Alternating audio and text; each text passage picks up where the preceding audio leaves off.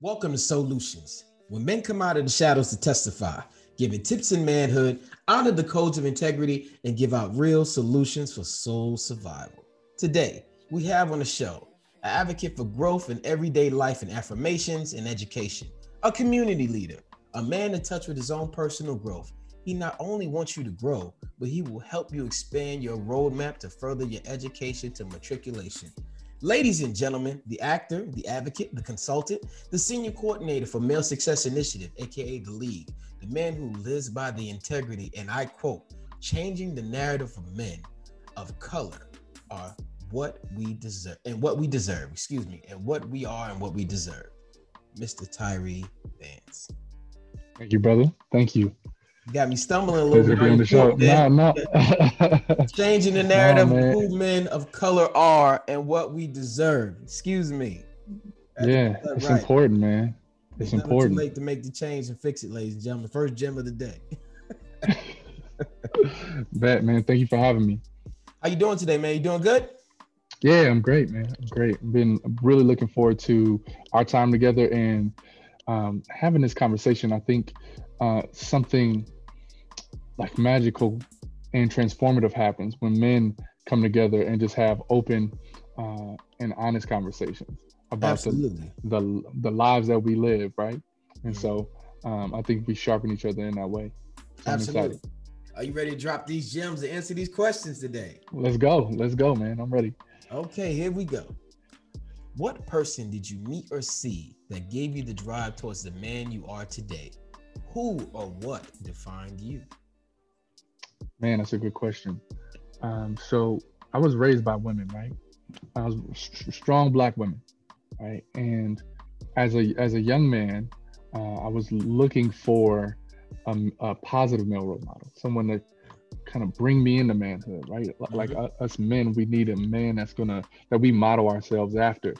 And I was in college. It was the first time that I saw men dressed in suits that wasn't in church, right? Because I was raised in the church. And I remember being asked to come to this meeting.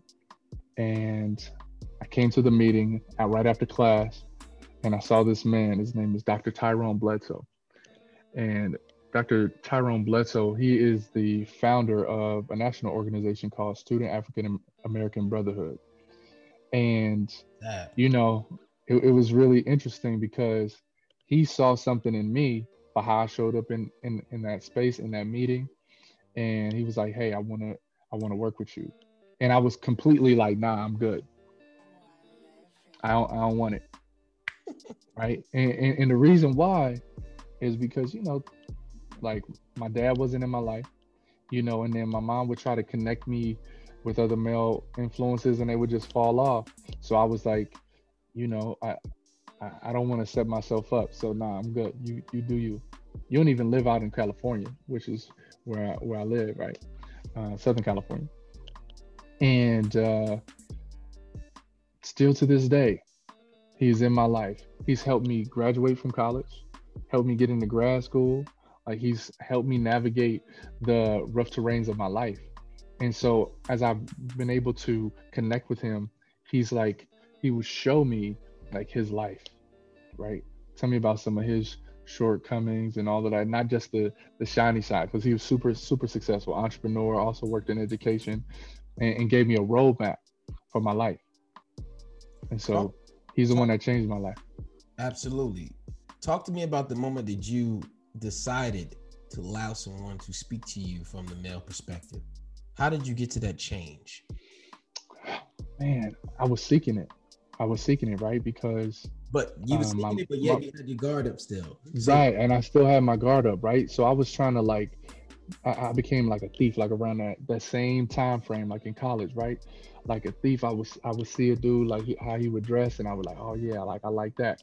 So like my first suits was like pinstripe suits because I saw some dude, I was like, oh yeah, pinstripe. All right, let me get one of those. Or I would see the way a certain man would speak and carry himself. I said, okay, like, and I'll be just watching.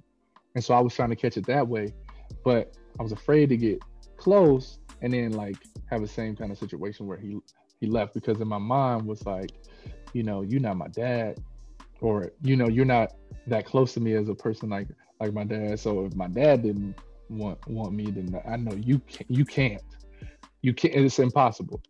But what ended up happening, it happened as a over a process of years actually with Dr. Bledsoe. So what ended up happening is he came to start a SOB chapter on our campus. I was one of the founding student members, right? So I'm always interacting with him and leading on campus and going to conferences.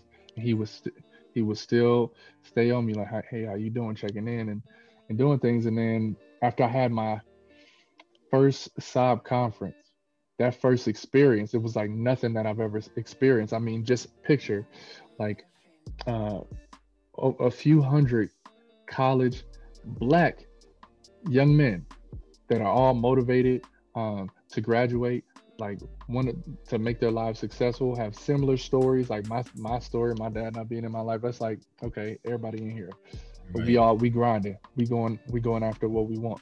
Let me ask you this question before we explain what SOB is to the audience. Before we get to that point, I want to know, how did you have the wisdom to pick the best things you saw from men and not the worst? I think it was from my mom, right? She would say to me she would give me like little nuggets, like, you're gonna be this type of man, you're gonna be this type of man, right? But then the struggle piece for me in that was like, yo, I don't see him. The man that you're telling me I'm gonna be like, there's no example. I don't see him. So I was trying to like get little bits and pieces from different men that I would see. She set you on a mission, and that is like a gem right there. For those who listen, single mothers listening, you have to challenge your child, especially your son. And for the ladies, on a long scale, men love challenges in relationship, but that's a whole nother different conversation. Right. At the end of the day, rites of passage for single parent homes, challenge your kid to meet a certain status quo, and he will love you enough to meet that compliment. And it might take him a while. It took you all the way to college to find out. For those who are right now, you have Dr. Bledsoe and you have your mom. Your mom gave you the jewels of saying, hey, you're going to be this man. She dropped nuggets in you and seeds. Yeah. Give us a gem that Dr. Bledsoe gave you that was very important. And after that, please tell us what SOB is in detail. Yeah. So Dr. Bledsoe, man, he gave me so many. Give us a few, man. If you just can't get one. Man. We love filling up our bank accounts here. Yeah, let's do it. So one of them, and it's related to kind of that search, right? And my mom said in that standard, we say people don't rise to low expectations. Our young men, we don't rise to low expectations. It's okay to have high expectations of your young men, right? It's okay to like put a little bit of pressure on them. I agree. You know, but without having that pressure, without having that goal, without having that standard, we just doing whatever. We chilling, right? Other than that, I mean, he would say things to me that always stuck, right? Something like, he's like, you're the one, but not the only one. That's deep. And he meant that in a few different ways, because he understood I'm the oldest of 8 children. It's like in your family, like you the first to go to college and graduate. You the one in your family, right? And I felt pressure behind that, but also the other piece of that message was like, you're the one. You have what it takes to complete the mission, to change the trajectory of your family. You're the one. You're the one. And it's probably a lot of folks on this that's listening right now that they're the one in their family. You know what I mean? That changes. You know what I mean? Give you that's what we call a rites to passage, right? It's a hefty one, but now you want to think about making the right decisions more than you want to think about the negative, because you're not thinking for just yourself. You're saying, I can change the lineage. I can be a patriarch. Right. have a legacy to build. So that changes how you want to talk, dress. That's why you went to the best parts of men, because some of us at a young age who grow up in single parent homes, which I did as well, we look, my first role model was the best fighter on the block, right? In New York City for me. The guy who I saw fight and always win. He was my first role model. Oh, I wish I could fight like that. I wish I can fight that. And then as I grew as a man, I outgrew that mindset and I outgrew that mentality. Right. Which means you have to let go of those type of circles and grow further. So I was charged with the responsibility of being the one who went to college in my family and finished. So those type of things, those types of goals, I relate to you 1,000%. Please tell us more about SAB and move on and continue the interview. Yeah. So SAB is a national organization for young men of color, primarily started for African American men, but it's branching over the past 30 years. It's been around for 30 years. It's expanded to other men of color, and it is specifically designed for young men in college, high school, and now even middle school, to help them matriculate through college, because we see all of the things that we have to combat as young men, right? Suspensions, like teachers don't know how to deal with us. They're afraid of us. They don't know how to discipline and teach us. The patience isn't there. Schooling systems, and like it's just creating and cultivating an environment for us to thrive in the education system, because we know about the school to prison pipeline. So we are in those schools and building structures in those schools to raise up strong young men. You know, I often ask this question later on in the interview, but I'm gonna ask it now since we're right in that vein. Should there be a basic training program amongst men, a level of education with skilled traits given outside of the church, outside of the Boys and Girls Club, outside of the school system, where in our neighborhoods, let's say we lived as neighbors, and you and I met as parents, and we talked about financial literacy, we talked about communication, how to change a tire, and we both didn't know. We taught each other, and then in turn we started teaching this to the kids through tribal group settings. I'm talking about financial literacy, communication, change a tire, change a tie, gardening, general wealth building through stocks, like making it fun for kids to be entrepreneurs, even using monopoly money if we have to get them started throughout the neighborhood, talking to the elderly with intent.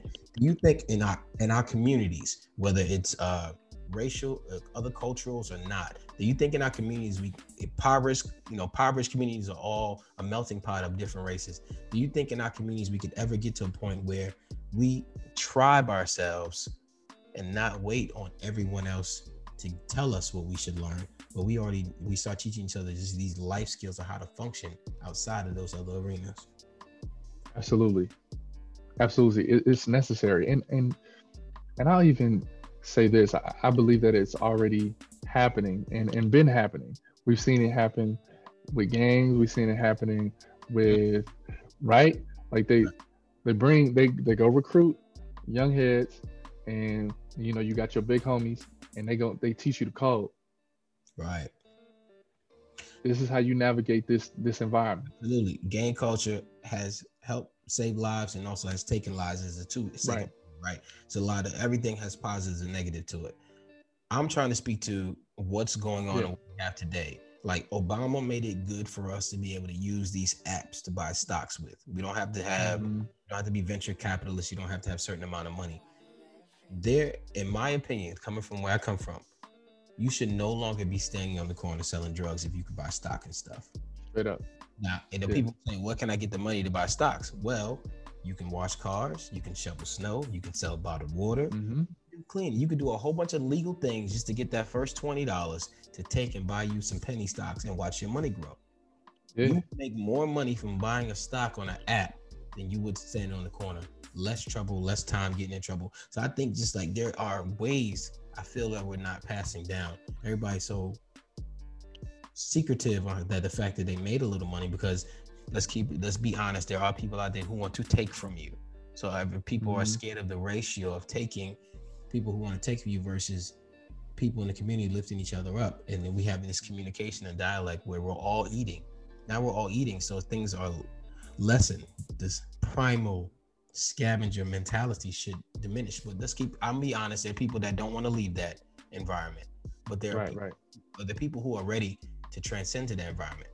I don't mean to be long-winded, but I spoke with some people in a clubhouse setting, and we were talking about, bettering ourselves as people. And one person said, this is all nice and dandy that we're talking about this, but you got to mind, everybody doesn't want to do this. And I'm at this point where the ones who don't want to do it, let them stay where they are. We have to start. We have to make the tough decision. I read a book called Do the Work, and it talks about people being resistance. That could be your mother, your father, anyone at the moment when you're trying to do something to grow you. Resistance can come from anywhere and anyone. You just have to recognize it. Don't disrespect them, but avoid eliminate the resistance. So I just want to say that. And when you're talking about community and SAB and the things you do now with the initiatives where you work with the league and everything like that, I think all those things are very, very important. But I think also starts in the home, where some of our parents are not educated, but we're having babies. So we have to make them think it's fun, because whatever the parents do, the kids innately do. We try to spit this narrative saying that we do what the kids do and they're the leaders. Nah, the wisdom comes from us. So they're going to do what we do. We just with more energy. Right.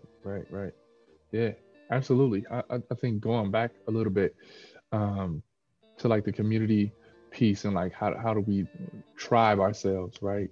Into wealth, entrepreneurship, things like that. So this time is a beautiful time to be an entrepreneur, to make your life whatever you wanted to make it, right?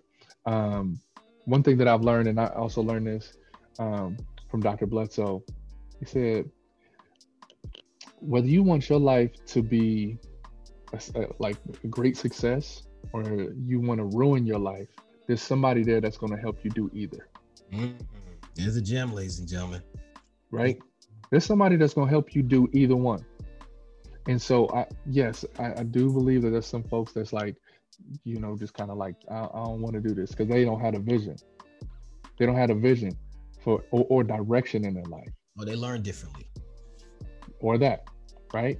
But then there's other group of people that's like, nah, I know there's something better. I know there's something. I'm about to go get it. I'm coming for all my blessings, right? And so one of the podcasts that I like to listen to, and I follow them on Instagram, is EYL. You heard of Earn Your Leisure podcast? Absolutely, Earn Your Leisure. Man, earlier today, yeah. So I knew you was gonna say Earn Your Leisure before you said it. That's the funny part. Yeah, and everybody that is from that community, right? So I for me, the asset class that I'm focusing on is real estate. So all of the folks that are focused on real estate, I'm following those people. I'm employing those strategies and learning. Yeah, absolutely. It's just out here for us. It's out here for us never before. What you're doing is serving yourself as an antenna. I'm just asking for us to radiate more around these kids. We want the kids. We don't want to take away the TV. We don't want to take away nothing. But we want to say, this is cool. Look how I made some money doing this today. I made some myself. You made this much money doing stocks? And I only put $100 in it. I made $1,500 in 3 months. Right. You did this? This is what. So we got to start showing them, because like you said, there are people that will help you and people that will destroy you. And the people that destroy you will show you a lot of great things they're doing. Hey man, you see this car? You see these women? You see this money I got? You want to get like that? So we have to start, in my opinion, we have to start showing people our successes to combat that. And then with you being in that realm of Earn Your Leisure, of Jay Morrison and all these beautiful guys that talk about real estate and financial literacy, as much as those guys have these diasporas, it's so many of us that don't even know these guys exist, don't even know nothing to this day. But I ask you this question to bring it all back in. Do you have a vision board? I don't have a vision board. I used to do vision board. I used to have a huge one right over my desk. But really what I have like is a accountability team. Like these are the goals. And so like now the people that are in my life, like I'm like, okay, who do I know that can support me in pursuing this goal? This is the goal that I'm reaching right now. This is number one priority. Mm-hmm. Who can support me in doing that? Absolutely. You're talking about resource building and connection with people, which is the number one goal and success that our cultural counterparts use for their advancement in all fields. Can you tell me, what is an apex goal that you reached that's on your accountability wall? And what is one you're currently chasing as an apex goal? Yeah, so the one that I'm currently chasing is I'm looking to purchase my first 4-unit property. So that's the goal that I'm pursuing right now. So I'm like doing everything that I need to do, changing my lifestyle to have that. So I'm a house hack that, and then just keep doing it, and then the other piece, that one of the apex goals that I've reached was really,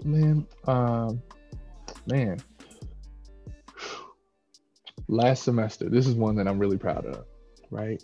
So, this one was for the culture, right? This is something that I'm really, really proud of. So last semester at the beginning of the pandemic, right? So I was at Cal Poly Pomona. I was working for the African American Student Center at that time. And one of the students that worked for me was like graduating, worked 2 jobs, had an internship, and then I had a full load of classes, and was in a sorority. Like I had to be active in all kind of spaces, right? Like I had a busy life, worked very, very hard to get to the point to graduate, right? And I remember coming out of a meeting, and they shared in that meeting that we have to tell our students that there won't be a graduation. And like sometime where you don't accept no for an answer, right? I kind of sat with it. I was like, man, they're gonna put the pressure on me to tell, my students that, hey, we're not gonna celebrate y'all. It's almost like saying, hey, we're not gonna have a Christmas this year, knowing that that's a big holiday for the family. You know what I mean? And right. So what ended up happening, I told the team of students that worked in our center, and she being one of them, and she just started crying and left the meeting. He just walked out. That was kind of like meeting over. And I remember sitting there, and I was like, I got to do something. And I said, you know what? I'm gonna put something on myself. I'm gonna throw graduation for our Black graduates. And I sat there and I hyped myself up. I had to coach myself into it, right? I said, no, I'm big enough to do it. I got this. I got connects in entertainment or whatever. I'm gonna pull all my connects together, and we're gonna make it happen. And so I started asking around, and from that point on till when we had the graduation, what we ended up doing was I gathered over 35 campuses across the state of California. And we made the first California statewide virtual Black graduation. And we did it in a month and a half.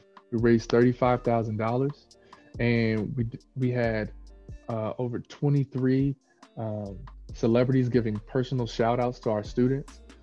We had performances. We had we honored or celebrated over 1,025 graduates, and we did it. Like people came together and rallied around like an idea that I had. That's amazing. Essentially, one girl's positive energy, her hard work triggered all of that river to flow. That's amazing. And there's one thing that you said that I wanted to hear your next answer. Throughout that process, what type of affirmations were you telling yourself? Because you said you was talking to yourself, telling yourself. Yeah. So what type of affirmations were you telling yourself during that goal? I was just like, I got this.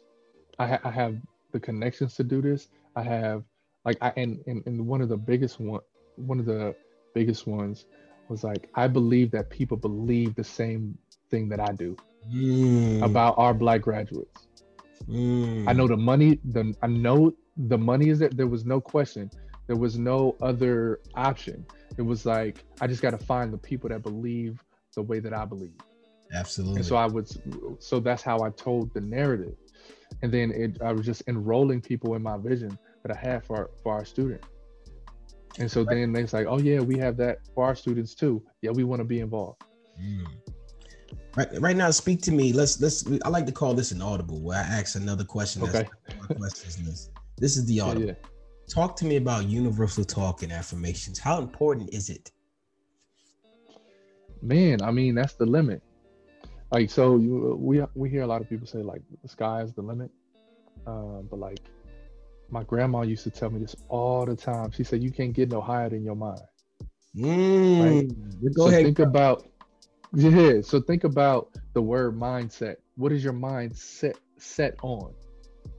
Like, what is your mind focused on? What is your mind like? What are you meditating? So what you think about often, that's another form of meditation. And in turn, that's why people were saying like, manifesting, because that's what your mind is focused on. And what you focus on, it expands, right? Mhm. And so as an extension of that, what comes out of your mouth is a direct correlation what's in your mind, Absolutely, absolutely. right? Any other gems that your grandmother has for us today? Man, my grandma is incredible. Um, one of the other pieces that I didn't learn this from my grandmother, but it is connected to you can't get no higher than your mind, right? Um, and one of the affirmations that I carry with me that I like repeat to myself, it's like I believe in my ability to figure things out. Mm. You gotta have that. You said mindset. Yeah. Friend to the show, Ed Haynes, wanted to stress to everyone how important it is when someone says, and how powerful when someone says, I've changed my mind. Hmm. In that sentence, with mindset and I changed my mind, you already spoke about mindset. Speak to me about I've changed my mind. How powerful is that? Because people use it very nonchalantly. Yeah. So when you say I've changed my mind, like especially when because that's a decision, right? So the word decision is similar to the word incision. You know, like you hear doctors say, you know, have a small incision at the neck. It's like a cut, right? So the word decision, I'm going to define it in this way.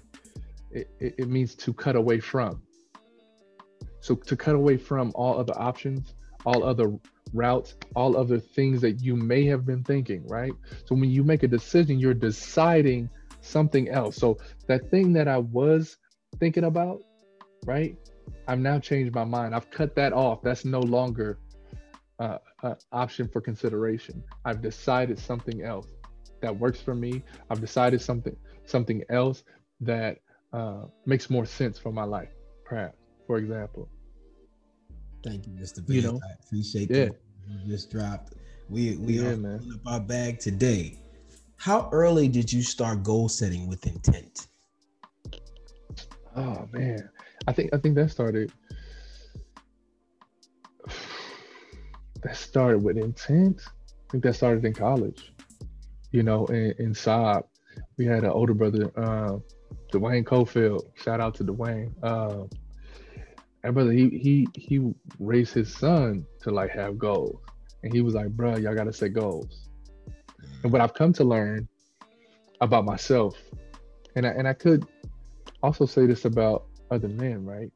Like I show up my best when I'm focused on a goal, because I like just the same as if I put like an address in my Apple Maps and I got to like and I'm trying to go somewhere, right? It's telling me I got to go a certain direction, make certain turns, avoid certain streets so I can get to my destination. Goals are the same way, right? Goals are the same way. Like I can't, like if I don't have a goal, I'm eating out. I might buy 2 drinks. I might do, spend money differently. But when I'm saying, no, I'm about to go get this 4-unit property. So I got my credit popping, right? I'm doing things to make sure that's on point. Okay. So what's my budget? What is my perceived budget? Okay, cool. Then based on that, I need to have how much money down? What kind of, like, I'm thinking all those kind of things because I'm preparing to get there. Like there is nothing. I promise you, there is nothing like a man on a mission. Absolutely. I agree with that 1,000%. A man on a mission is what you are. We're talking about from when you were a young man, your mother told you you're going to be this man. You didn't see who it was in the mirror. You didn't see the reflection in your neighborhood. When you got to college, you started to realize your mother's words. Mama said there'll always be days like this. You see things starting to sprout. You see these roots starting to grow. Your forest is now growing. More trees, more sprouts. Now, I have a question for you. On this road to finding out who you are, all the way up to buying the units, all the way up to buying the suits, all the way up to the speeches, learning your lexicon, expanding your words, being a man of responsibility and action, what did you sacrifice? Man.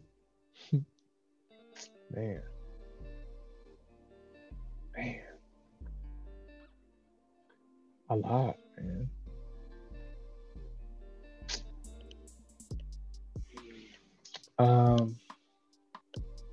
Relationships, everybody is not meant to go where we're going, like the idea of loyalty, like you have to choose who and what you will be loyal to. Because once you discover like what you are and what you're meant to do, like you got to live differently. You got to live differently, because if you're going this way, you can't kick it like the people that's going that way. Your disciplines are different than the people that are doing something else, right? That's going in a different route, that's pursuing a different direction. It's really different from folks that don't have a direction at all or haven't identified their direction yet, right? Yep.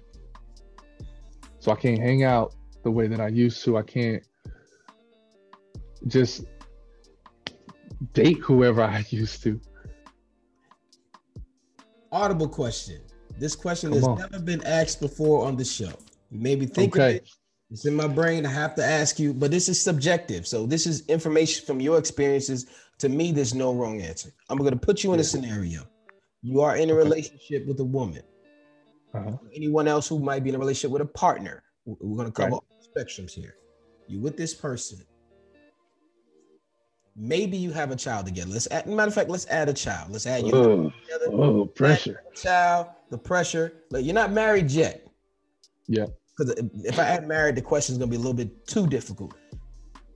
You have this family setting. You guys are making it work. You come to find out, you look yourself in the mirror, and that you're only operating at a C+, because if you operate at an A+, your family will not be able to go with you. What I mean by that is, the person you're with, you met her when you were an A, but as you started to grow, you had to downgrade yourself to stay at her A with your C+. What do you do as a man when you know if you upgrade yourself, there's no way even the person you're with will able to even comply coming with you? They're really holding you back from you're holding you back from being your best self, because you're sacrificing it, because if I operate here, I can keep this.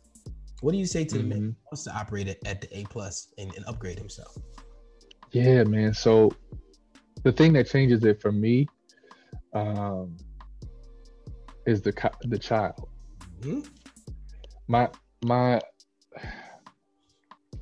I knew at an early age, because of the pain that I felt from my dad not being in my life, I'm like, there's no, as long as I got breath in my lungs, I'm gonna make whatever work.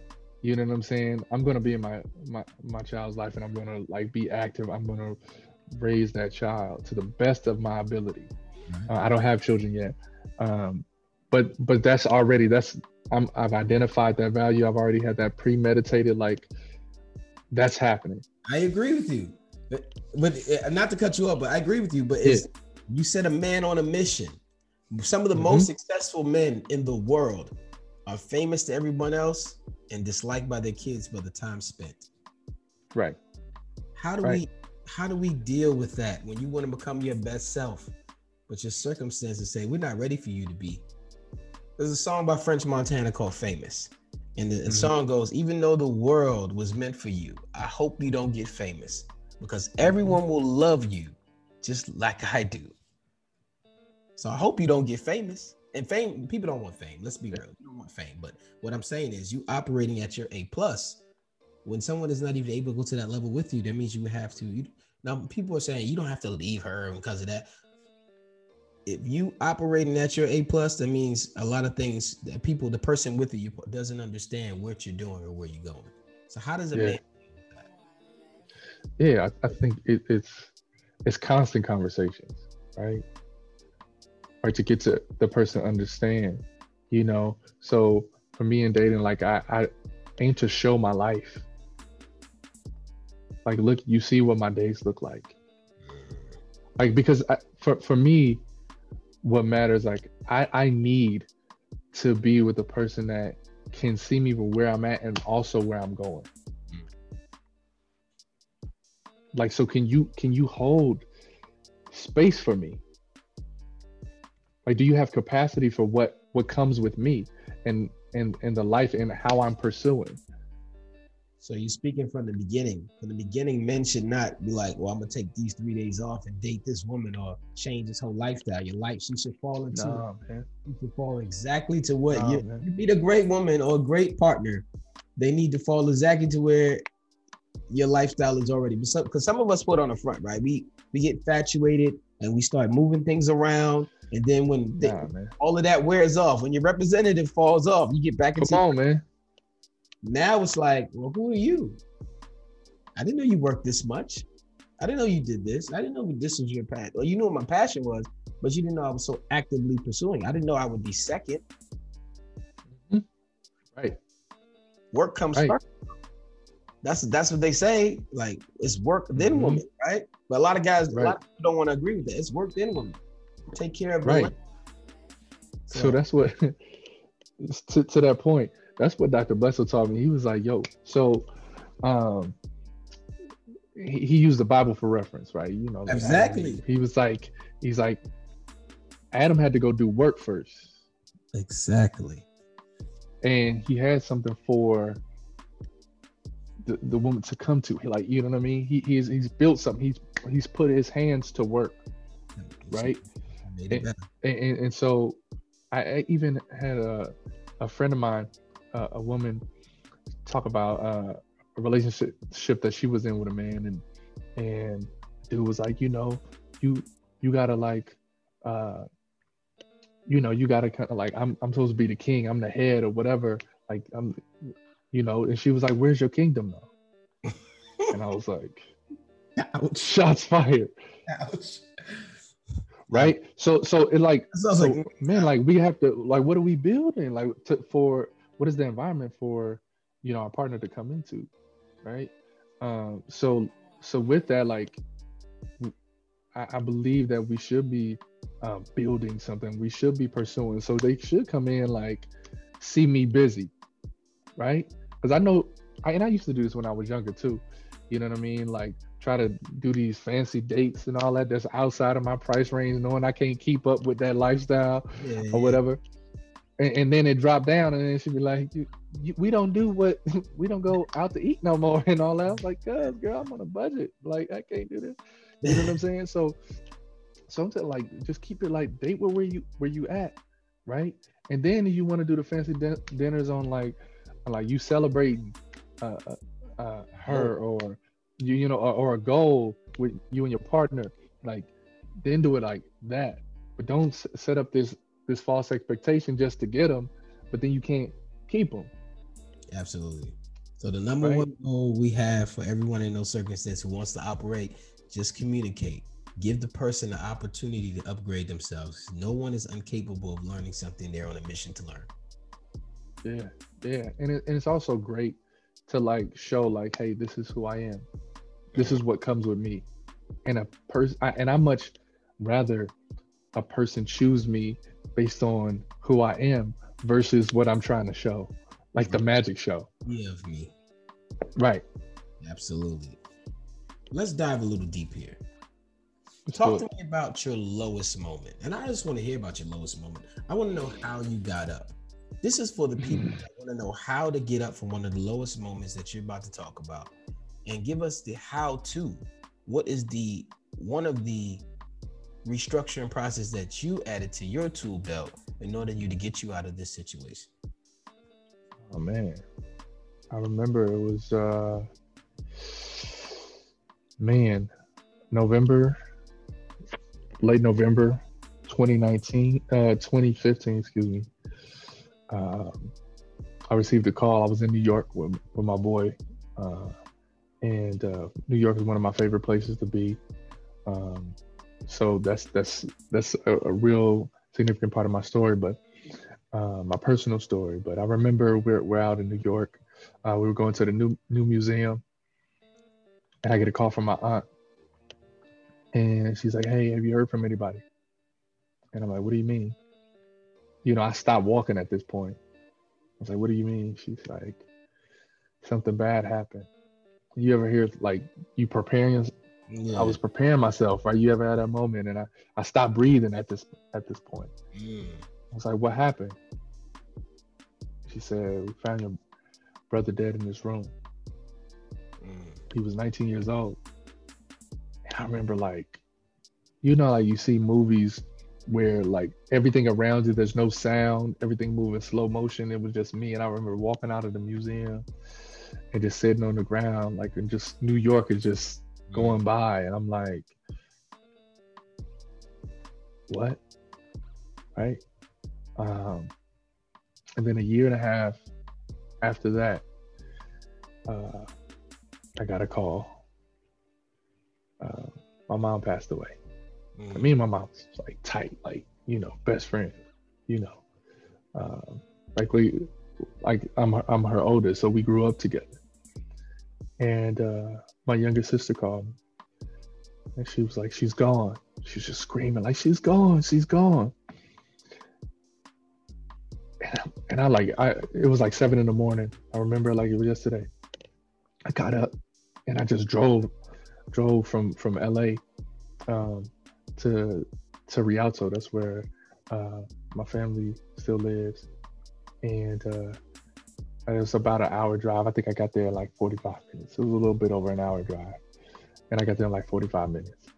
I got there and she was still laying there, like she looked like she was asleep, and I just felt this full body like numbness, and those two things like that, like back to back. Like, cause I didn't fully like process and know how to process that grief and those relationships that are no longer there, right? I didn't know how to process that and like make sense of it all, but I knew that being the oldest, I have to show up for the family now. Like that was 2 funerals that I put together, like in a row. Like these are like people that are close to me. This is my family, you know, like the closest people to me on this earth. And that was like a huge like 1-2 punch for me, to where I tried to self-medicate, you know, like that J. Cole song, you know, that I would try to self-medicate, you know, alcohol, just a little bit of drugs just to numb, you know, just because the pain was too much for me. Where do the strong ones go to rejuvenate? Right. You strong for everybody else. I realize when you're strong for everyone else, no one listens to you when you talk saying at the moment you're weak.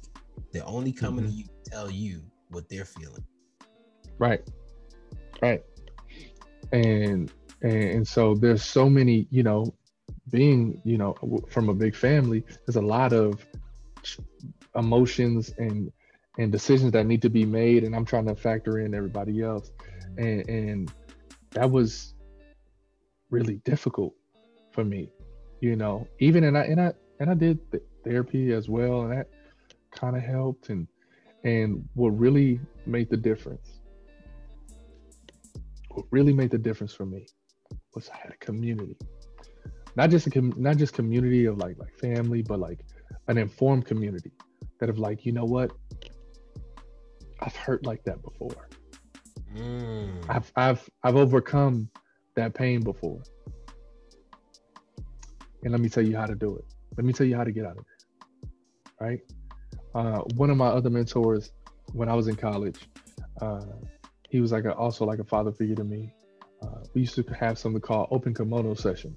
It's like these robes, like we would open up and say like, yo, this is my scar, and we would talk about the hurting places, right? Because these are the things that we try to shield from, from the people in our life, in the world, right? Like, and show like, no, I got it. Stick your chest up, chin up. I got it. I'm good. No, I'm good. And not letting that emotion. Like I learned that early on as a child. I was like, yo, just, my grandma used to say, don't look like what you're going through. And that's a cultural thing, right? Right. We go through, we have these traumas, and we got to show up at work. We got to show up at school. We got to show up in our relationships. We got to keep showing up. That's the kind of like the internal mode of operation. Absolutely. Because we don't have that option. I was raised by a single mom. Like she had me drop me off. Oh, all right, sun is out. Clean me up. I got to go back to work. Right. You feel what I'm saying? So that's like the culture of I think Black folks never stopping and decompressing and never getting rid of dealing with that pain. You said community. Yeah. Community got you there. Being around people who dealt with the same situations in your life, and everybody coming together and expressing their experiences and how they did it. Brother, that sounds like exactly what I'm trying to do here on a daily basis, talking to different men about their experiences. This is why I have this show. I appreciate you sharing that situation. I've not dealt with that pain directly, but my wife has. Her mom passed on Mother's Day, and I had to deal with her emotions in that regard. And her story is a little bit different. Her story is her mother was very ill for a long time. And I'm not going to go on a soapbox. I know people, this is a show. I just want to give a backstory. And the night before, her mother called and said, hey, you should come home. And she was like, I'm kind of tired, Mom. I've been moving around all day. It's a 2-hour drive from Charleston to Columbia. And I hit her. I said, maybe you should go home. She doesn't really call you. She's like, look, I'm kind of tired. Let me just get up in the morning. Mother's Day. Didn't make it. And I just implore people to push your narrative and call people and heal relationships, because once the soundtrack of your life changes, and what I mean is the person's voice is not there anymore, the music plays differently for you. It'll never be the same. So you better enjoy music while it's here, while the instruments are here to play for you. And that speaks volume. And I'm gonna tell you, that speaks volumes to the man who leaves his family. The new house you walk around will have the same sounds of kids playing and wife, whatever, how y'all was getting along. The soundtrack is different. And you prepare for the music to change in your life. So the people that you really don't like or have issues with, go tune the equipment and get a good frequency with them. Absolutely. I love that. I appreciate that, Mr. Vance. Thank you very much. Thank you for sharing that. Let's lighten up a little bit. Let's dig out of it. All right. Come out of here. Woo! Yeah, Talk to me now. What have you procrastinated on and why? man. Shoot. I think it's a lot of things, man.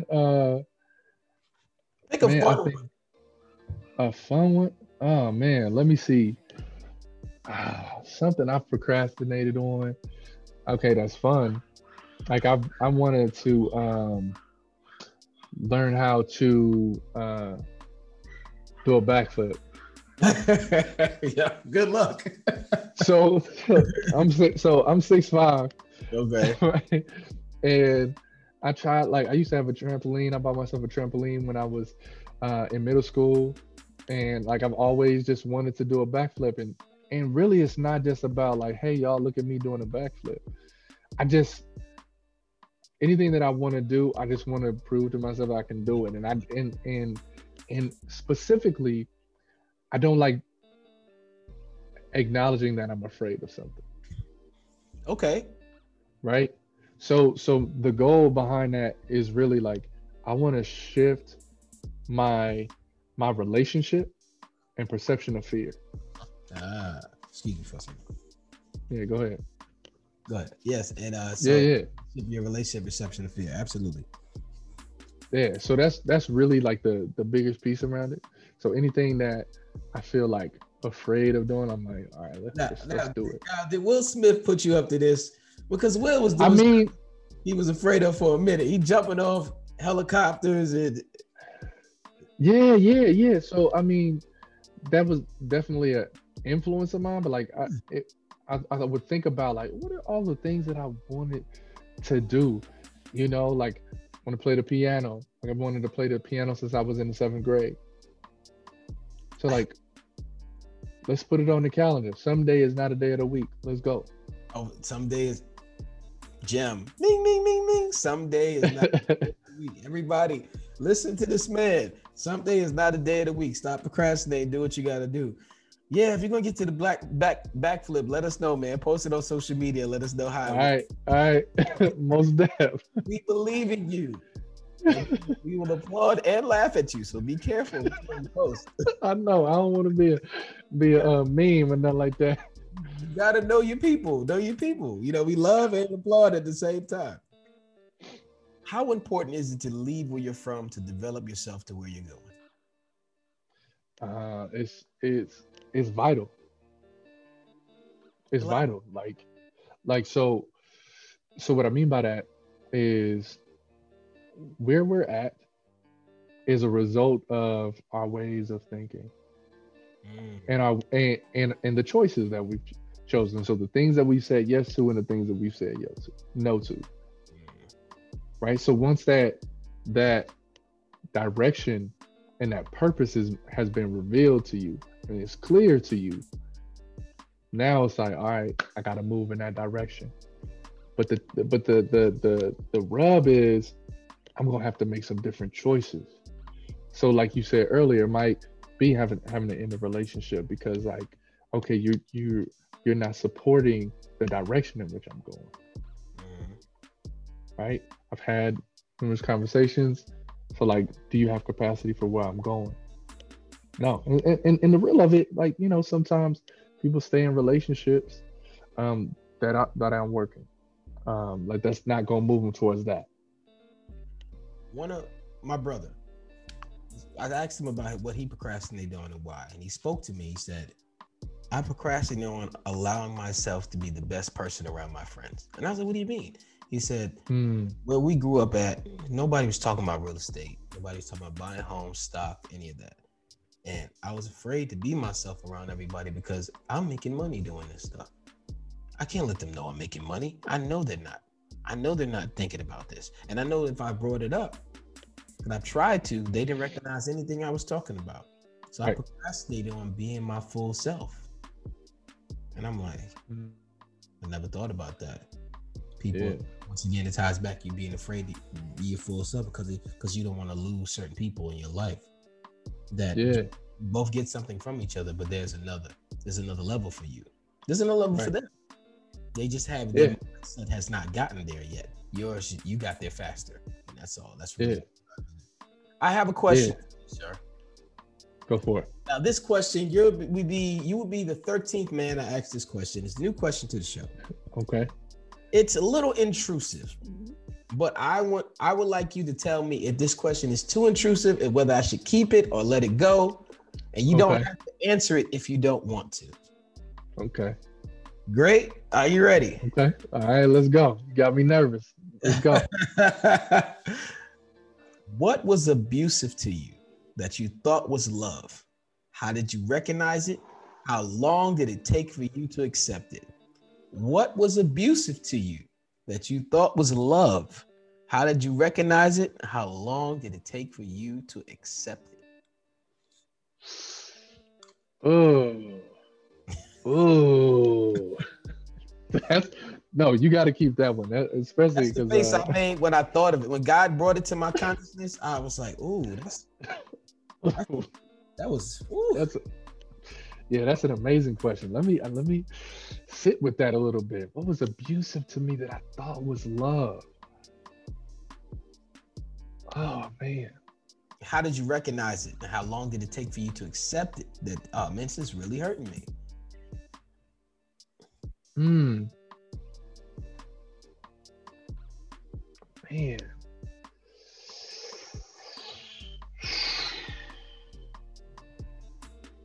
I'll give you an example for me. Yeah, please. The way we came up eating. We had so many people community eating, a lot of spaghetti, a lot of ramen noodles, and I thought that was lovely. Like, yo, I love ramen noodles.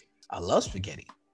That's really abusive to your health. If you too much of it, I'm talking about 3-4 ramen noodle packs a day. Yeah, spaghetti for dinner, and you start learning what they put in that stuff, and you thinking it's lovely. I can eat off this 20 cents. I'm good. I got a whole meal here for 20 cents. That was a lot of abuse to myself. Yeah. But you could look at it in many ways. You could look at abuse in relationship. Yeah. Abuse on yourself. It's a lot to take in. Yeah, man.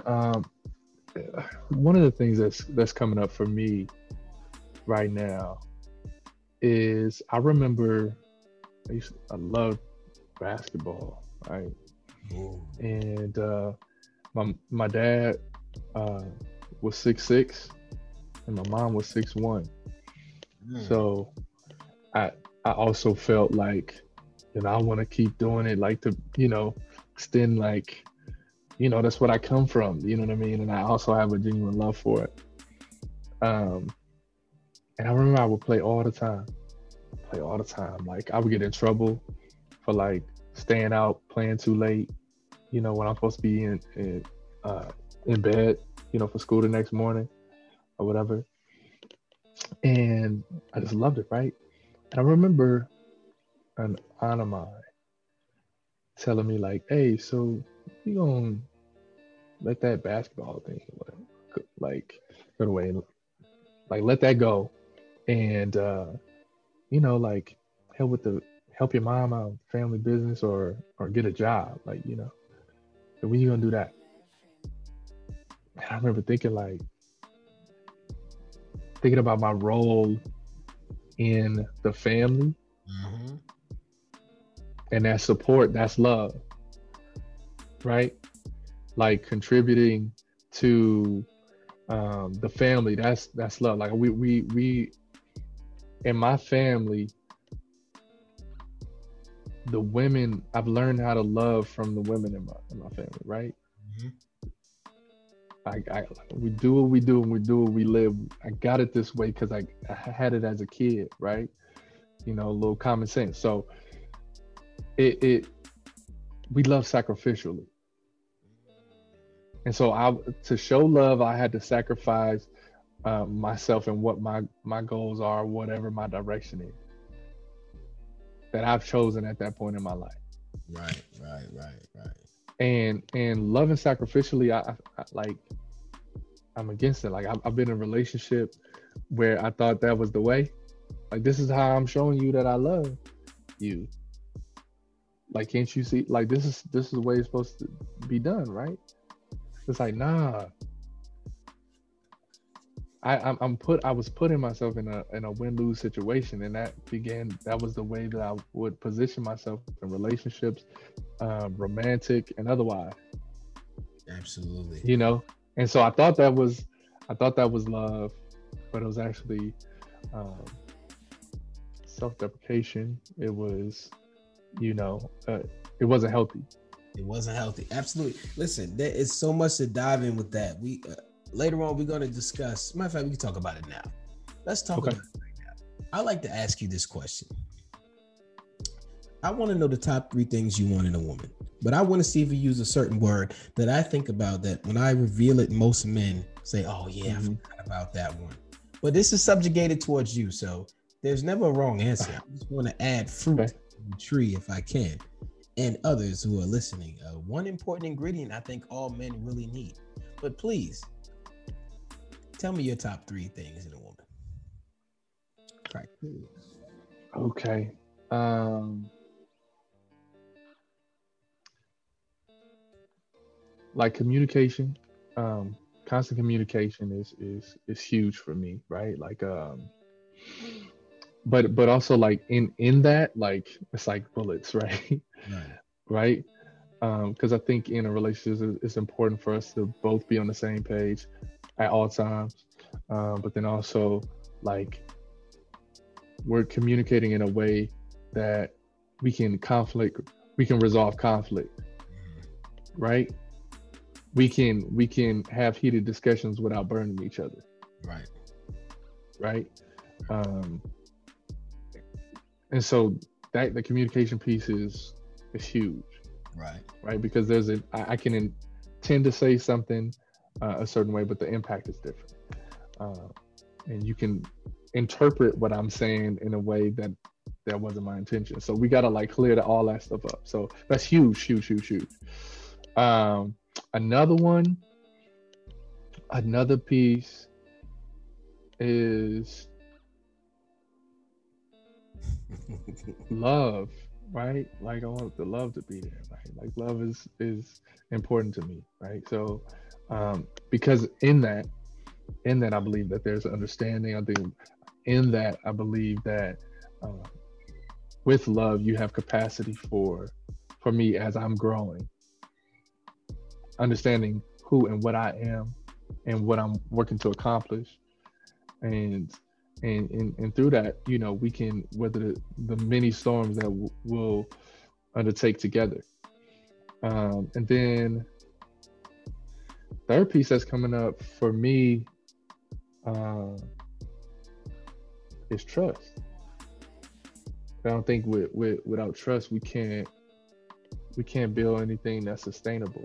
You know, because at this point I'm 35, just turned 35 in December, and like without trust, like I don't think that I can build like something that's important to me, which is legacy.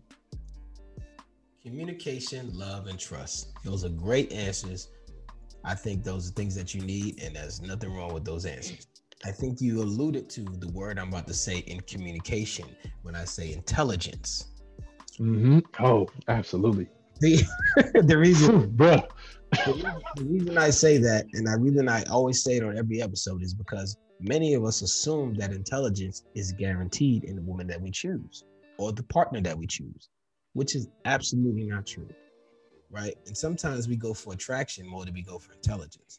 And in the long run, you want to be attracted to something you like, right? You want somebody to like you and love you, and you want them to be intelligent. So I think intelligence is something that I encourage people to put in their soup. It might not be the top 3, but make sure you drop it in For sure. just a little bit. For sure. Absolutely. How much are you trying to pay attention to communication when it comes to the female, though? Because you said you had to learn that your reciprocity is not the same as the way you want to be loved.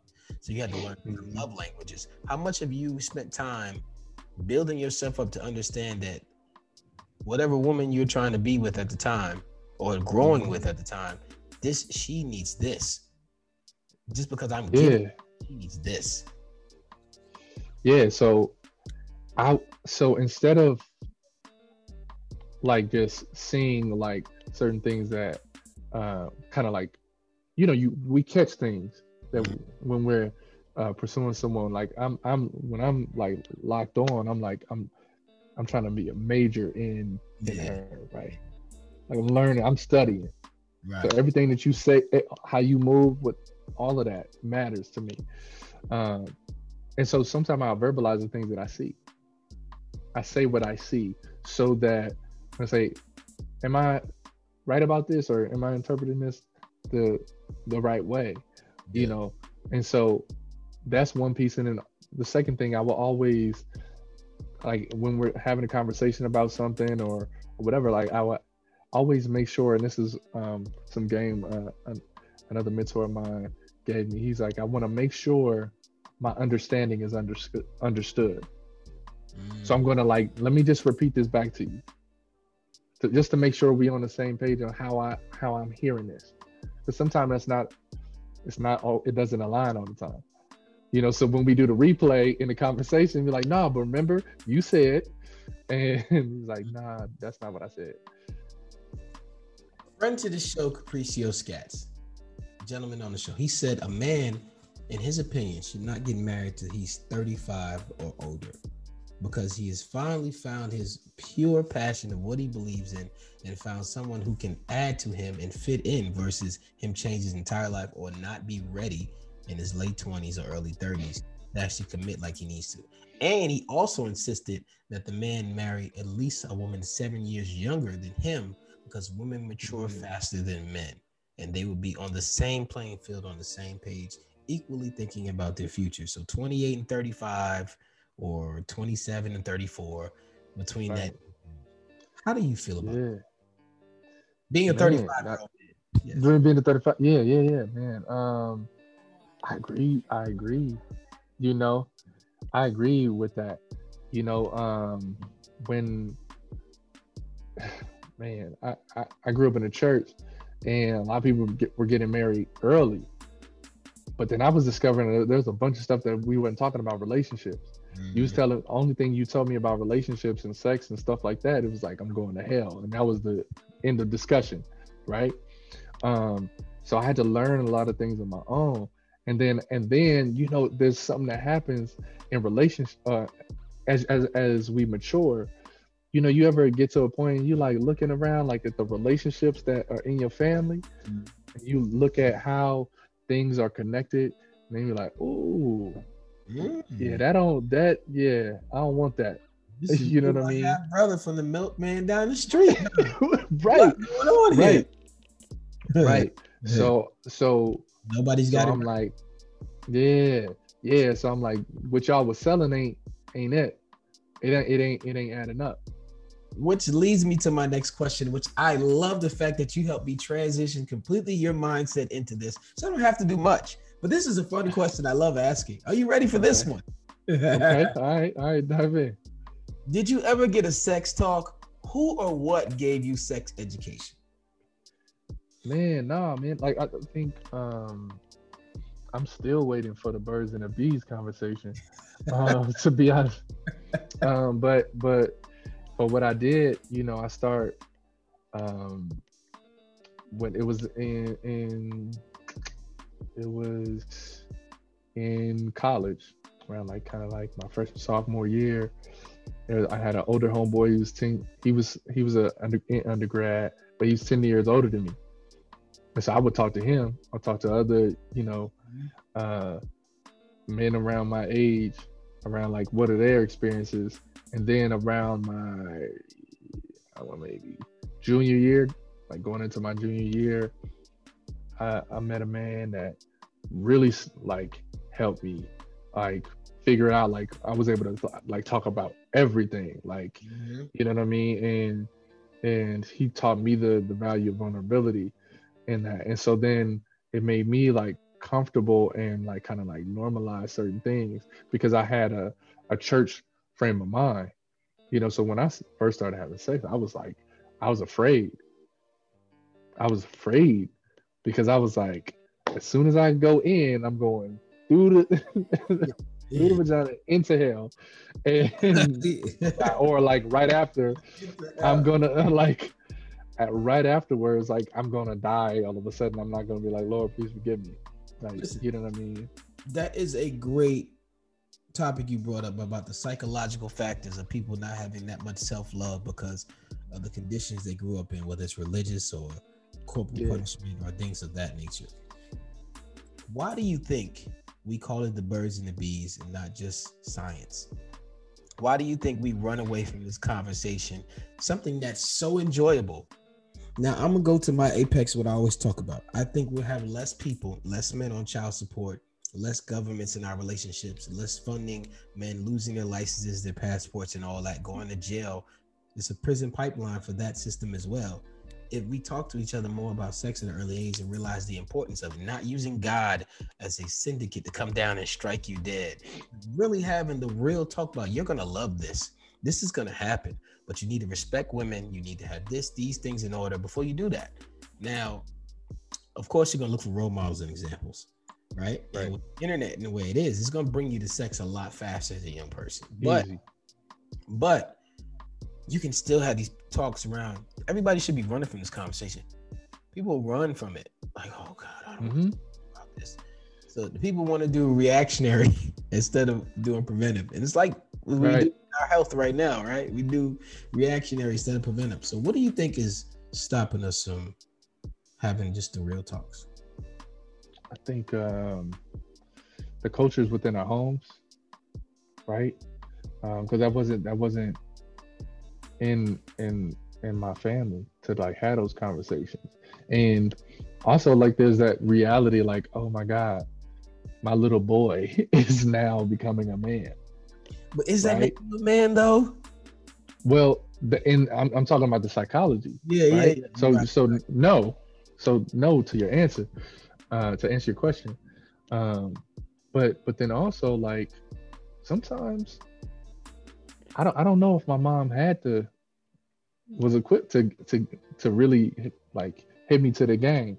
You know what I'm saying? It's a lot, especially you say you had a lot of brothers and sisters and stuff. She got a lot going on, and a lot going on. All of y'all, what's going on, and I can understand it's a lot, and somebody has to come along and be unapologetic. And friend to the show, Dr. Patton, he said we should look at it as science. Maybe that'll be a better way if we approach it that way. Also, Cam West, friend to the show, said his mom and dad told him respect the women first as a strategy, and then upgraded the conversation as well. So those are the tools I can give y'all. Respect for women should be the first thing you should have. Then we can go into the fun part.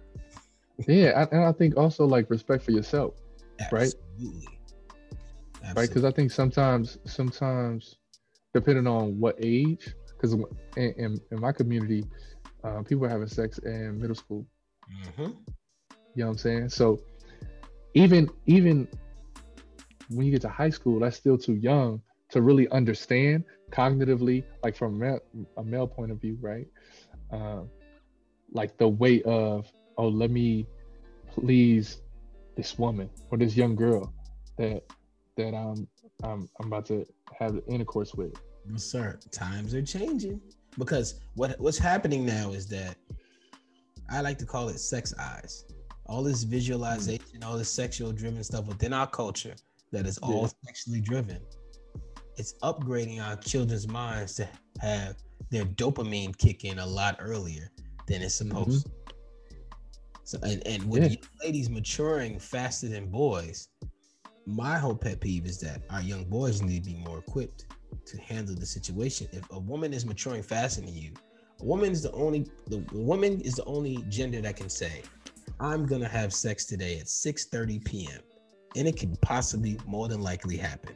A man can't say, I'm gonna have sex today at 6:30 p.m. because it's all dependent on the woman saying yes, they're on time, and this happened, is that, and the third. Right. So I never seen, only when women get older will they run towards a sexual encounter they found that was great. As we're talking about middle school here, we're talking about people that they want to be grown and find out certain things, and the maturity of the boy might not be all the way there to expect to be ready for what's coming at him. And I just think we had those conversations a little bit earlier. I agree. Communication, even if they engage in the act, at least they might come home and talk to you about it. Yeah. I mean, I wish there was somebody in my family early on that kind of like gave me the game, because I was seeking it because there was that pressure, right? I remember like I was like beginning of my senior year in high school, I was still a virgin, and that was late for like people in my community, Yeah, right? So right. that was like, yo, like people was getting it in already, but I had like the church fear, so like Hmm. I was like, nah, let me not do this, right? Um, and then I remember asking a girl that I respected, highly.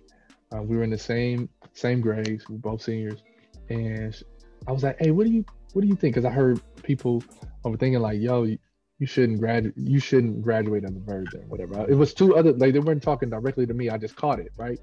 And so I asked her, I was like, "What do you think?" I was like, "Let me get a." That was like dude's perspective, like I know like Hmm. how dudes are. Like I hang around them, we have conversations, but They lied. as a woman, what you think? Yeah, right. Mhm. As a woman, like, what do you think? She was like, I mean, yeah, I think something wrong with you if you ain't. And I was like, word. If I don't, if I'm a virgin still, but something wrong. All right. So then I was like, all right, now I need to, because I'm afraid of the perception, Yeah, right? right. And so that became like one of my apex goals that year, right? Right, right. So Like a teenage high so school movie. right. So what ended up happening? I need to find out. Like I don't know who I need to talk to. I'm embarrassed to like just kind of open up in that way because Mhm. like like nobody in the fam, like coming from a church household, like they not gonna be like this how you do it. Nah, they're gonna try to lock me down or whatever. So I'm like, nah, I ain't gonna do that. I didn't know who. I didn't have no male role models at the time that could like give me that I trusted to give me the game. Yeah. So what I did was I used to download music all the time, make like mixtapes and stuff like that. And so every once in a while, like I would see like a random like porn thing come out. I was like, oh, you can do video. So then I start downloading porn, like in the crib. And so I Mhm. would like watch it, like I'll download it on my computer, and I'll like I was watching all kind of crazy stuff, like, You know what's so and crazy? that's how I learned.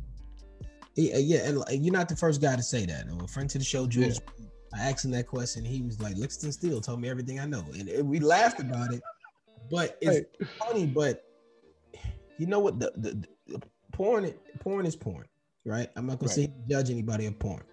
We all seen porn, most of us. The problem yeah, with porn, in my opinion, is that it's not real life of how a woman probably really is intimately. it's the truth. It's Now, the truth. I don't want to say all because I don't like to generalize, but I want to say I Right, think right, right, women are not like that intimately. From all the way to for the sure. lingerie, all the way to the moans, all the way to the whatever happens in porn, you're not gonna get that duplication like that when you're in your intimate level. Right. Sometimes I don't. I mean, depends on who Yeah. you, right? But you expect that now. Porn says the president. Oh, this is what it is. Right. Oh, on the in the shower, on top of the car while it's raining, on the dirt, on the grass, on a dirty mattress inside of a tree house. Like it could be any porn can be anywhere. Bruh. Bruh, it was crazy.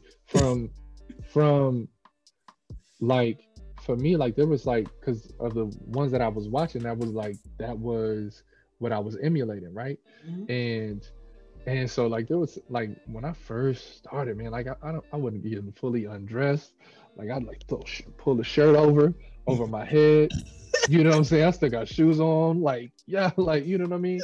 Like I like got a tin boots on and like you know what I'm saying, and a white beater, like throw it over my head. Like it was like I was just emulating that. And Yo, so it was listen, very transactional and performative, yo, you was you emulating know? Brian Pumper. Yo, Let's get you. yo, Oh man, listen. I am a grown man. I've seen porn. It's funny, man. Listen. I didn't really have nobody talk to me about it either. In fact, I have the shamest story in the world. I'll tell this story. It's hilarious.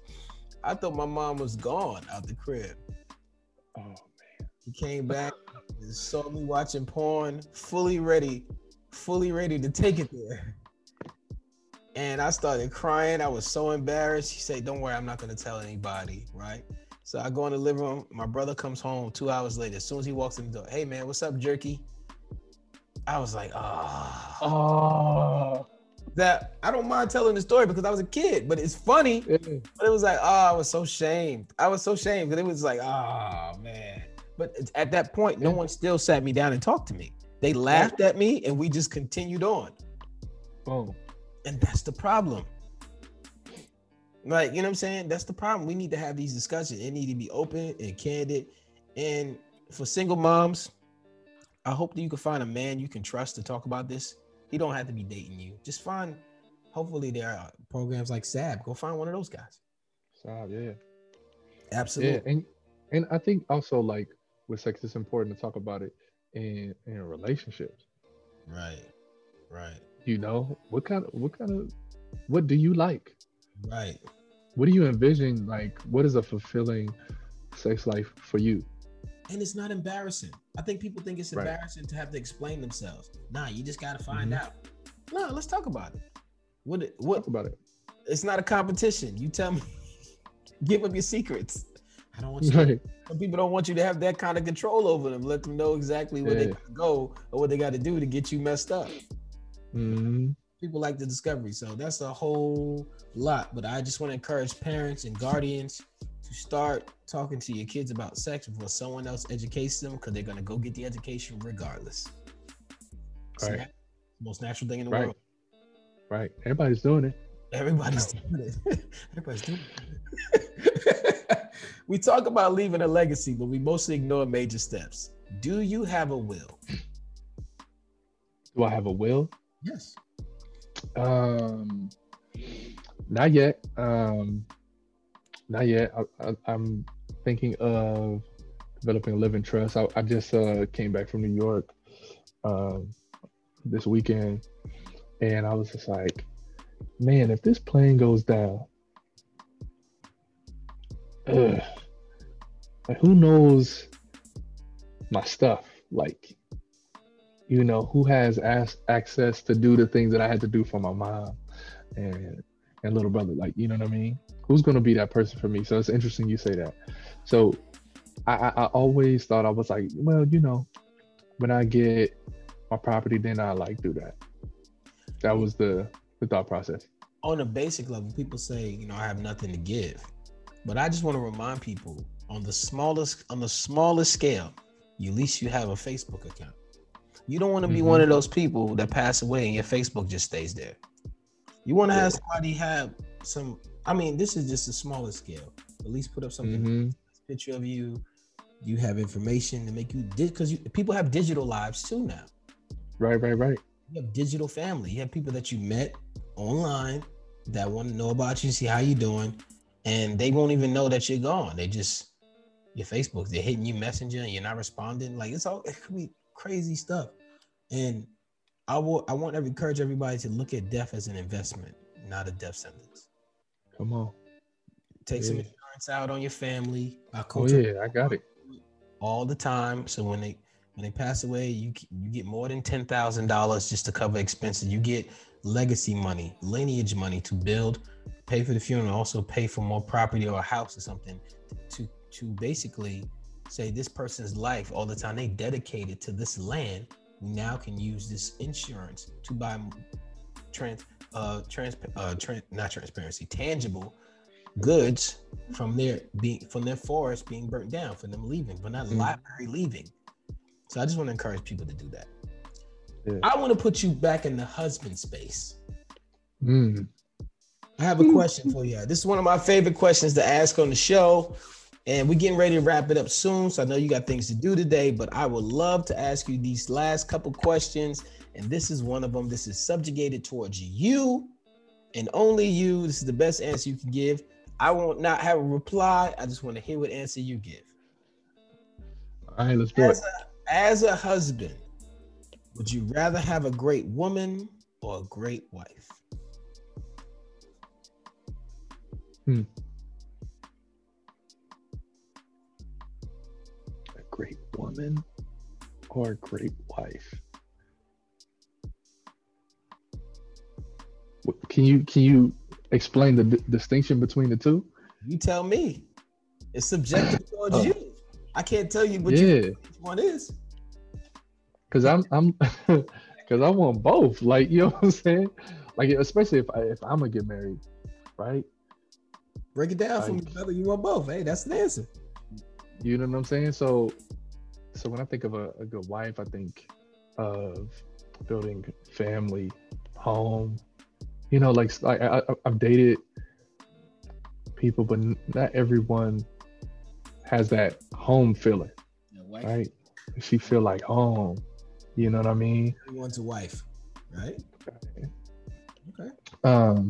But like having a great woman, I think is someone like what's important to me is partnership, right? In my relationship. Like what can we build together? Like, yes, like a life, but then also like businesses and stuff like that. Because I don't want to like just have a relationship where I go here and you go here, and then we come back tired at the end of the day because I work long hours. Like, you know, I put a lot into my work, and so we come back at the end of the day and we tired and we're like, hey, well, you hungry? You know what I mean?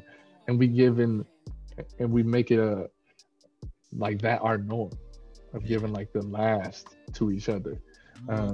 So I wanna build a life with my partner where we can like do work together as well. So we're spending time and utilizing each other's brilliance, intelligence, right, and skill sets. Breaks in the bathroom together. I get it. You know what I'm saying? Like, you know, a little quickie before this next meeting. Like, you know what I mean? I got you. Right. So it's like all of those things are important. So I want wife, like there's that family component, but then also the other piece is having a great woman that has capacity for the other versions of me. You know, can challenge me, also support me, but then also has the ability to discern like if I'm ready for the challenge that she might be presenting. You know, so in that challenge, what I'm saying, another way to say that is she sees my blind spots. Like I say, hey, yo, I don't know if you see that, but I need you to see that. I can't remember, and excuse me for not remembering the guest I had on the show that said a woman, when she has your back, she's not holding you up. She's back to back to you so she can see what you can't see and you can see what she can't see. Mm-hmm. Back to back, like the Lethal Weapon cover, right? Right. Y'all watching each other's back. And one of the most amazing things I heard from Marcus Divine, he chose great woman, but his rationale is, I need a woman who understands when not to be a wife. When I come home and I had a long day and she looks at me and says, I'm not going to be a wife right now. I'm going to be his best friend. I'm going to be this other person. I'm going to be this great woman that has these qualities. This is time for me to apply this. So there's no wrong answer to what you're saying. I just love to hear what all you men have to say. And hopefully you all learn from each other from listening to these interviews and upgrade your tool belt to see what else you need and desire within your life. Absolutely. Thank you. Validation from your partner. It's like you win a championship when you meet the right woman. For Mr. Tyree, I ask you this question. Do you defend the title? And what I mean by that is, are you still competing with the best versions of yourself to make her smile? Are you doing the things you always supposed to be doing to keep you in the game? Because every time she walks out the door, there's someone trying to take your spot, whether you know it or not.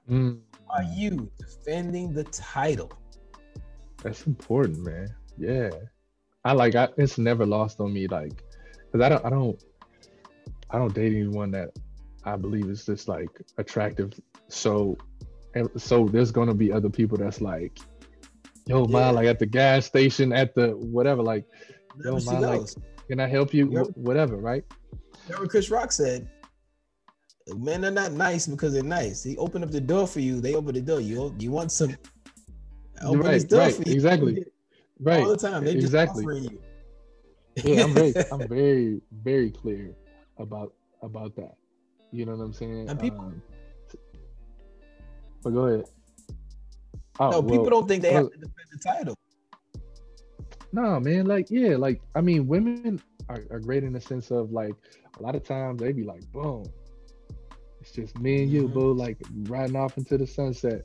And that's great, but still, like you said something earlier about making deposits, in the bank account. I think about that in a Mm-hmm. relationship, right? There's different accounts that we have in a relationship, right? So when it comes like to love language, right? So there's a few types of languages that she needs to hear or see from you. And so like Mm-hmm. if I'm not making those deposits and I'm making more withdrawals than deposits, I'll say, then like then that opens up like I'm not getting what I need. I'm depleted. So I need to find, You what guys I gonna need. Right. So refinance? right. So then it opens up the opportunity. I need to talk to somebody. So then, like let's say if I we're need to doing get a it loan. in a work situation, that's why people have work husbands and work wives. You know what I'm saying? They go on and they Yeah. can see like, hey, what's going on? You okay? I it's nothing. You sure? I can see something going on with you. Boom, there it Yeah. goes. Now you confiding There you in go. someone and you getting out those deposits that you need, but it's not from the person that you need it from. So that Right. that it opens up some And now, potential foul play. and now the person, yep. And that other, even if it's not foul play, that other person has real estate on her conscience. Mm-hmm. It doesn't have to be foul play to have real estate, Yep. to get a thought. Mm-hmm. Right. Like Chloe and Holly wrote a song. Don't I believe it's called "Don't Make It Harder on Me." The Right. song is about them thinking about one of them thinking about. He tells the boy, "I need you to stop smiling at me when you see me. I need you to stop looking at me like that because I have a great guy over here. And you're making me think about you when you're not around. Stop. You already had your chance." Mm-hmm. Mm-hmm. Real estate is a big. Yeah. I came up with something called operating at 100%. And what I mean Okay. by that is I took 5 categories: purpose, health, confidence, money, and knowledge. Again, that's purpose, health, confidence, money, and knowledge.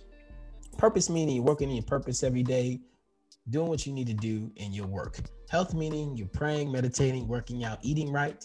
Confidence meaning you're Mm. doing it confidently with no fear, any insecurities, no uncertainties about life.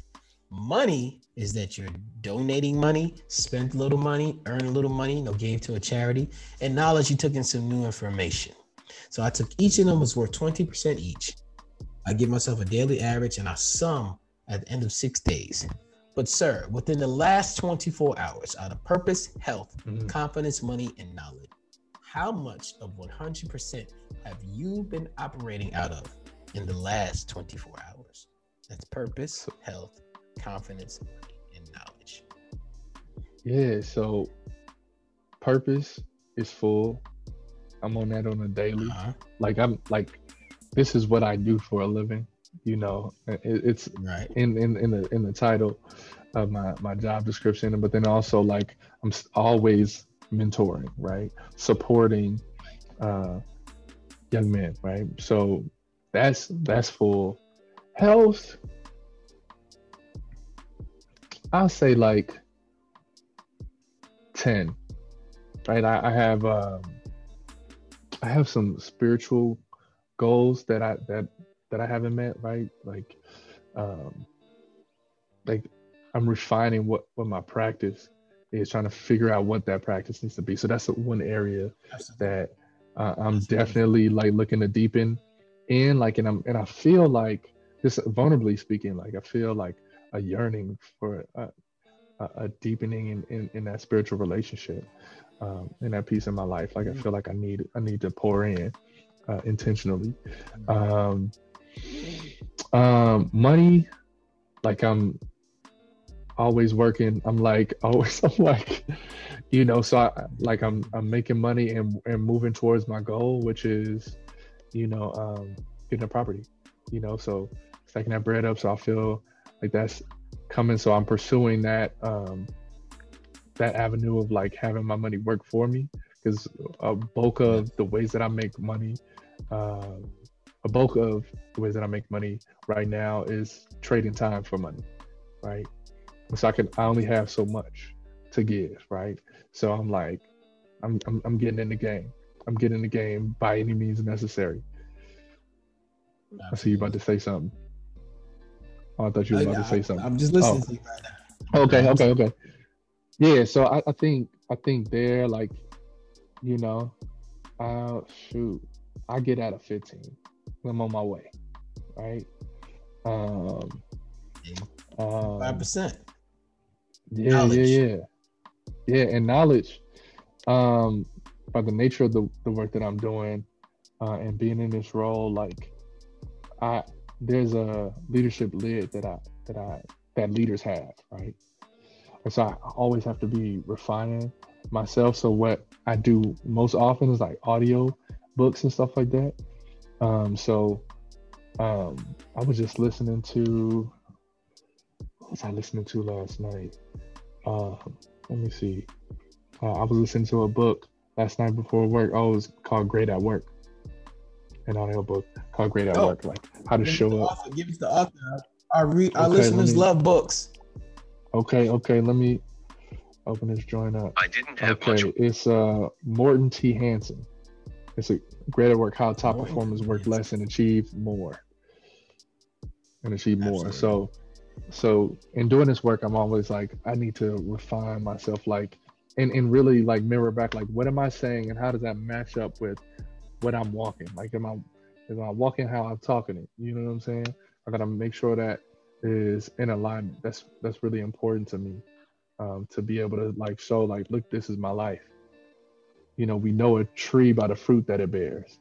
So if I don't have any fruit, like, don't listen to me. You know what I mean? I'm not the dude. So I gotta show you something. It works. I did it. Show me something. Absolutely. I appreciate that. Just shout out to Earn Your Leisure one more time. They said every dollar should be working for you. Yep. Nothing in liquidation. It should be working for you to be working. And you should have nothing in liquidation. Every dollar should be out there making something. So you got to figure out those things, whether it's stock, real estate, buying land, rent, whatever you're going to do to make your dollars work. Thank you, sir. You are now part of the Silhouette Boys Club. It is people like you who move in the shadows and help people like me shine. Now, before you go, I have to give a shout out to Ron G for referring you to the show. So shout out to the comedian Ron G, ladies and gentlemen, a great guy on the show. Before you go, we would like for you to give us a referral of someone you think will love to come on this show to grow this ever-growing conversation in manhood. Man, my brother, Javon Langford. He is incredible. Yeah, we've done a lot of work together, developing men's programs in Los Angeles and abroad. Like, he's about this work. He's a men's coach and a brother to me, in some of my darkest times, he's great. You'll love him. Well, Javon, Mr. Langford, we like to get you on the show and come in and ask these questions. Now, before you go, Mr. Tyree, is there any shout outs you'd like to give to any organizations or anything that we can support your endeavors and what you're doing community-wise, what you're doing league-wise? Yeah. So I definitely want to give a shout out to Saab and Dr. Bledsoe. It made it 30 years of doing this work, of really being integrated in the lives of young men. What Saab has been able to do was save lives and salvage dreams. That's, in a nutshell, that's what we're doing. And that's what has been done in my life, And so I also want to give a shout out to the young men in the league and Project Success at Cal Poly Pomona. That's where we're building out this program to teach our young men and help cultivate courageous conversations, for us to like really talk about what's going on in the thought life and the inner life, in the workings of the young men that we work with at the campus, and then also help them matriculate towards graduation, and make their lives what they want it to be. Absolutely, absolutely. And I thank you, Dr. Bledsoe. I thank you, Tyree Vance, all your work you're doing for the community. I love to hear about things about SAB. I love to hear about the league. It's very important to me. That's why I asked one of those questions about ground roots and upgrading our tribe. Mm-hmm. And I'm so excited to hear about those organizations and whatever I can in my power on this show to talk about them, to talk about them more, to express them more. I would love to elevate that conversation. Awesome, man. 1,000%. Thank you, man. Thank you for the work that you're doing. Oh, no problem. For those of you listening, you can reach me at solutionsformen@gmail.com to be a guest on the show, or at Sheen One on all platforms. Let's continue this conversation on Clubhouse, Instagram, Facebook, Twitter, or in the street if you meet me. Before you go, we like to end with a quote from Dr. Miles Monroe. True success is not measured by how much you have done or accomplished. It's not compared to what others have done or accomplished. True success is what you have done compared to what you could have done. In other words, living to the maximum is competing with yourself. It's living up to your own standards and capabilities. Success is satisfying your own personal passion and purpose in pursuit of personal growth. Question of the day, question of your life. Are you maximizing your life? Ladies and gentlemen, this has been Solutions. Thank you, Mr. Tyree Vance. Thank you, man. I appreciate you.